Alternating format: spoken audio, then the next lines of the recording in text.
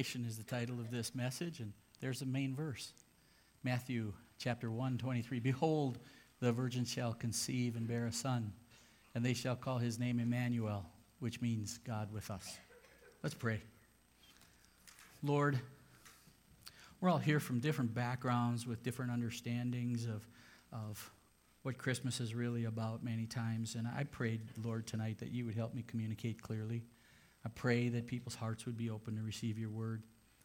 I pray that we would understand the greatness of the sacrifice that you made for us and the importance of this day in this plan you had to save your people. I pray now, God, that you'd be glorified during this time. And I pray this in Jesus' name. Amen.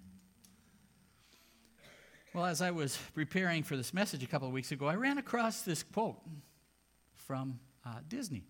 Actually, it's a script. Is she locked up? There it is. It's the new script for One Solitary Life as part of Disney's Epcot International Festival Holidays. Candlelight processional. Quote, 20 centuries have come and gone, and today he, referring to Jesus, is considered by many to be the central figure of the human race and the leader of mankind's progress.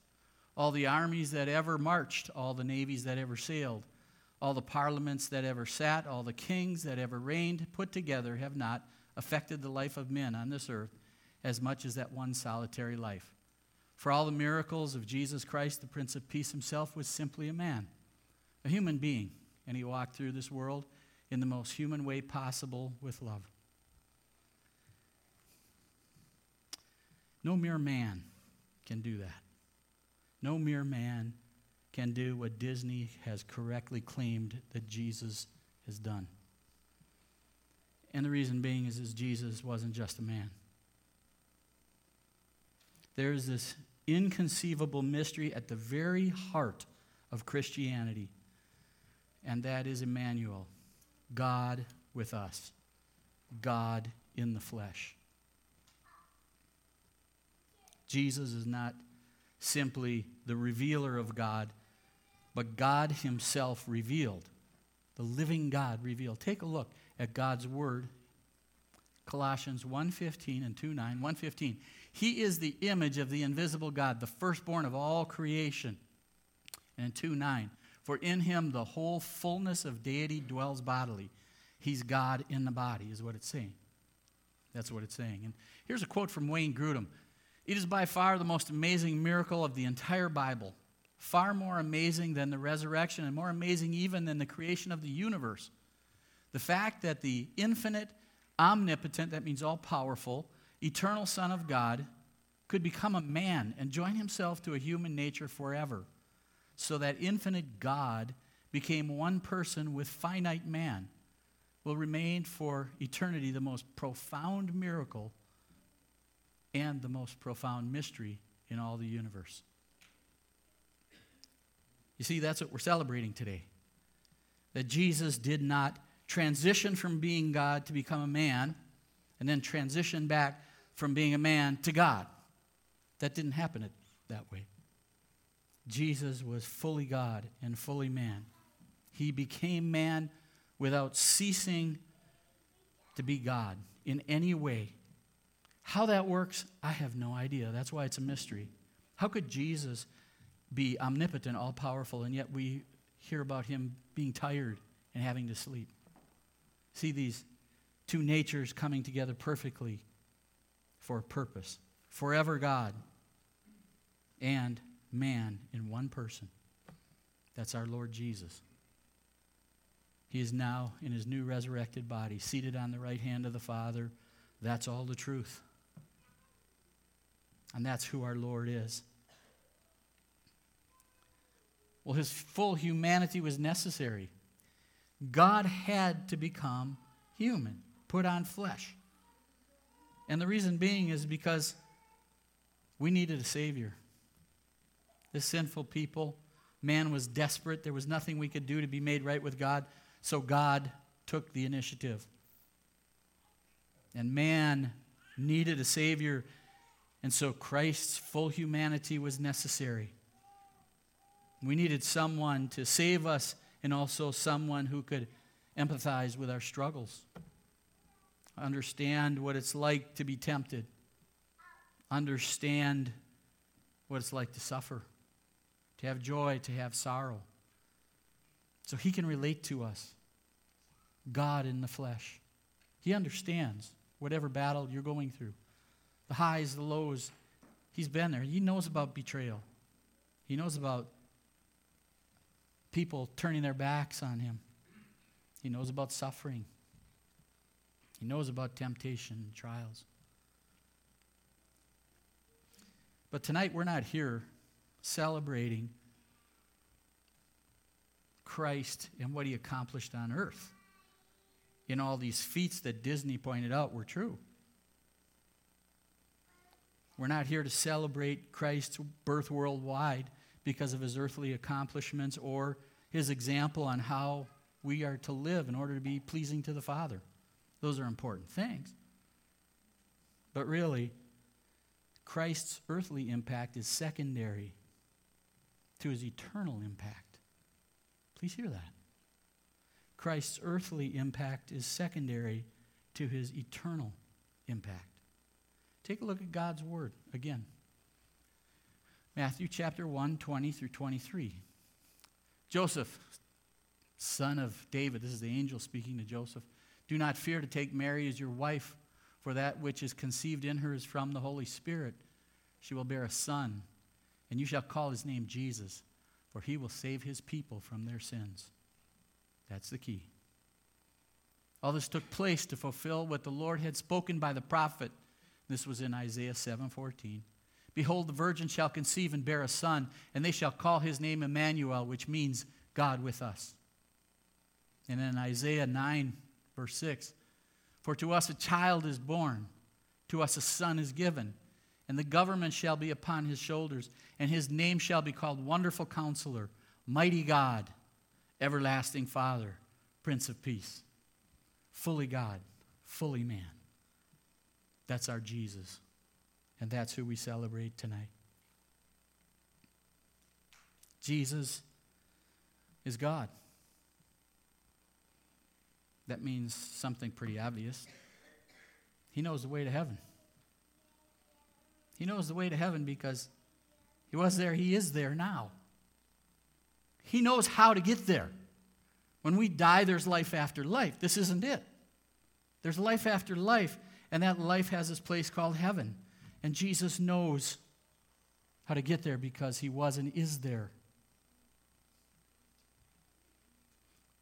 And if we could get there by being good enough, you know, if your good works outweigh your bad, you're not so bad as this person or whatever, if that was the case, then we should never be celebrating Christmas. Do you realize that?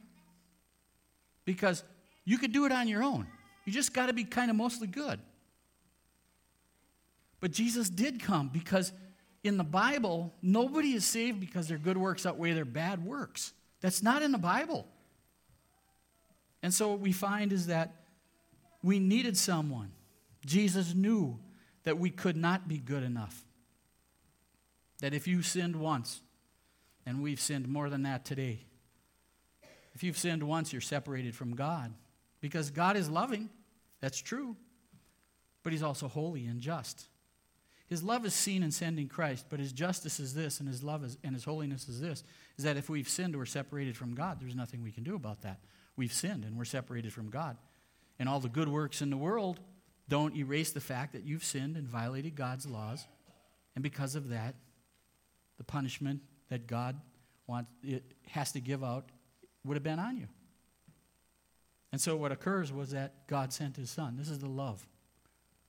And Jesus did what God required. That's why he had to come and put on flesh, because he had to do in the flesh what we are required to do. You know what that is? If you want to spend eternity in heaven, here's the minimum requirement. Never sin once. Not once. Not in thought, not in word, not in deed. Never sin. Well, we can't do that. But someone did it for us, and his name is Jesus. He came, and they call it fulfilled the law of Moses. He walked on this earth for 33 years of our time and never once sinned. He did for us what we couldn't do. He met the requirements to spend eternity in heaven. And then he went to the cross and was punished for sin that wasn't his own, because God is holy. And if you sin, we have a righteous judgment coming towards us because God is holy. And so Jesus took the punishment of all Christians, everyone who would receive the gift of salvation by God's grace alone, through faith alone, in Christ alone. He was punished for their sins. In other words, this great exchange happened. What we were required to do, live without sin, Jesus did for us. And his righteousness is the term the Bible uses, is imputed to us. It means it's considered as if we did it. And our sin is imputed to Jesus, as if Jesus did it. And he's punished for us. You see, that's what it was all about. Because it's not good works outweighing the bad. It's about sinners in desperate need of a Savior. And God came and put on flesh and did what we couldn't do. He fulfilled the law perfectly without sin, and he bore the penalty of every Christian who would receive the gift of salvation. And you receive it by grace. Grace is something you get that you don't earn, you don't deserve. It's by God's grace. It's a gift. We have a banner up here. Unto us a son is given. And a gift is always purchased by someone and given to another. But somebody pays for the gift. And the Father sent his Son, and Christ paid for the penalty we owed, that this gift of salvation would be made available. And my challenge for you today is this. Would you receive new birth today on the day that we celebrate Jesus' earthly birth? If you've never come to that place of giving your life to Christ by God's grace, just receiving, saying, I'm guilty, God is charged, I'm a sinner, and I'm separated from you. There's nothing I can do about that. Would you forgive me, Lord? Would you be the leader of my life? I just received that gift of salvation, Lord, by grace, by faith. I trust you, Lord. That's it. That's it. You see, that's what Christmas is really all about. It's about a gift purchased for us on the cross. You see, the virgin birth is beyond comprehension. You can't get it. How does that all work? I don't know. I know it's true because the Bible says so. It was unheard of before that time, and it is unparalleled since that time. And the virgin birth, please listen to this, is absolutely necessary for the validity of Christianity. It had to happen. It was the only way that it could happen. It's an expression of God's incredible wisdom. And our humble God chose the manger over majesty. Think about that. He chose dingy clothes over a robe of glory for that small season. And he chose rejection over worship. He entered our world 2,000 years ago to provide a way that we might eternally be with him. That's our Savior. And he reaches out to you now. If you're a believer, he understands what you're going through. He understands your battles in this crazy, mixed up, chaotic world. He understands the anxiety and the frustration. And he's still the answer. He reaches out to us now in all of our struggles. If you don't know him, he understands what you're going through. And he is the one who can provide you with hope for today and for all eternity. I ran across this song, and I just thought I'd show you the lyrics as a closing one. It's called Welcome to Our World. Tears are falling, hearts are breaking. How we need to hear from God. You've been promised, we've been waiting. Welcome, Holy Child. Hope that you don't mind our manger. How I wish we could have known. But long-awaited Holy Stranger, please make yourself at home. Bring your peace into our violence. Bid our hungry souls be filled. Word now breaking, heaven's silence. Welcome to our world. Fragile finger sent to heal us. Tender brow prepared for thorn. Tiny heart whose blood will save us. Unto us is born. So wrap your injured flesh around you, our injured flesh around you. Breathe our air and walk our sod. Rob our sins and make us holy. Perfect Son of God, welcome to our world. That's what we celebrate. Jesus. God in the flesh. He is fully God. He is fully man. He is seated on the right hand of the Father in his resurrected body. And he is God now, forever, for all eternity. He is God with us. He is God for us. And for all of you who know Jesus Christ as your Lord and Savior, he's God in you. And that's Christmas. Amen. Let's pray. Lord, we stand in awe of this incredible incarnation, Lord. Only a wise God could understand this mystery, and you put it together so that all of the requirements for salvation would be met in Christ. And as we celebrate this birth of your Son, we want to thank you, Father, for this plan of salvation that you have made. And we ask you, Lord, now that you would please, Lord, cause this truth to saturate us, Lord, to impact us in such a manner that it would affect the way we think, the way we talk, the way we live. We wouldn't simply say we're Christians. We would be Christians, God. And that we would do it by your grace and by your mercy and by your power. And we praise you tonight, Lord. Emmanuel, God with us. We pray this in Jesus' beautiful and glorious name. And all God's people said, amen.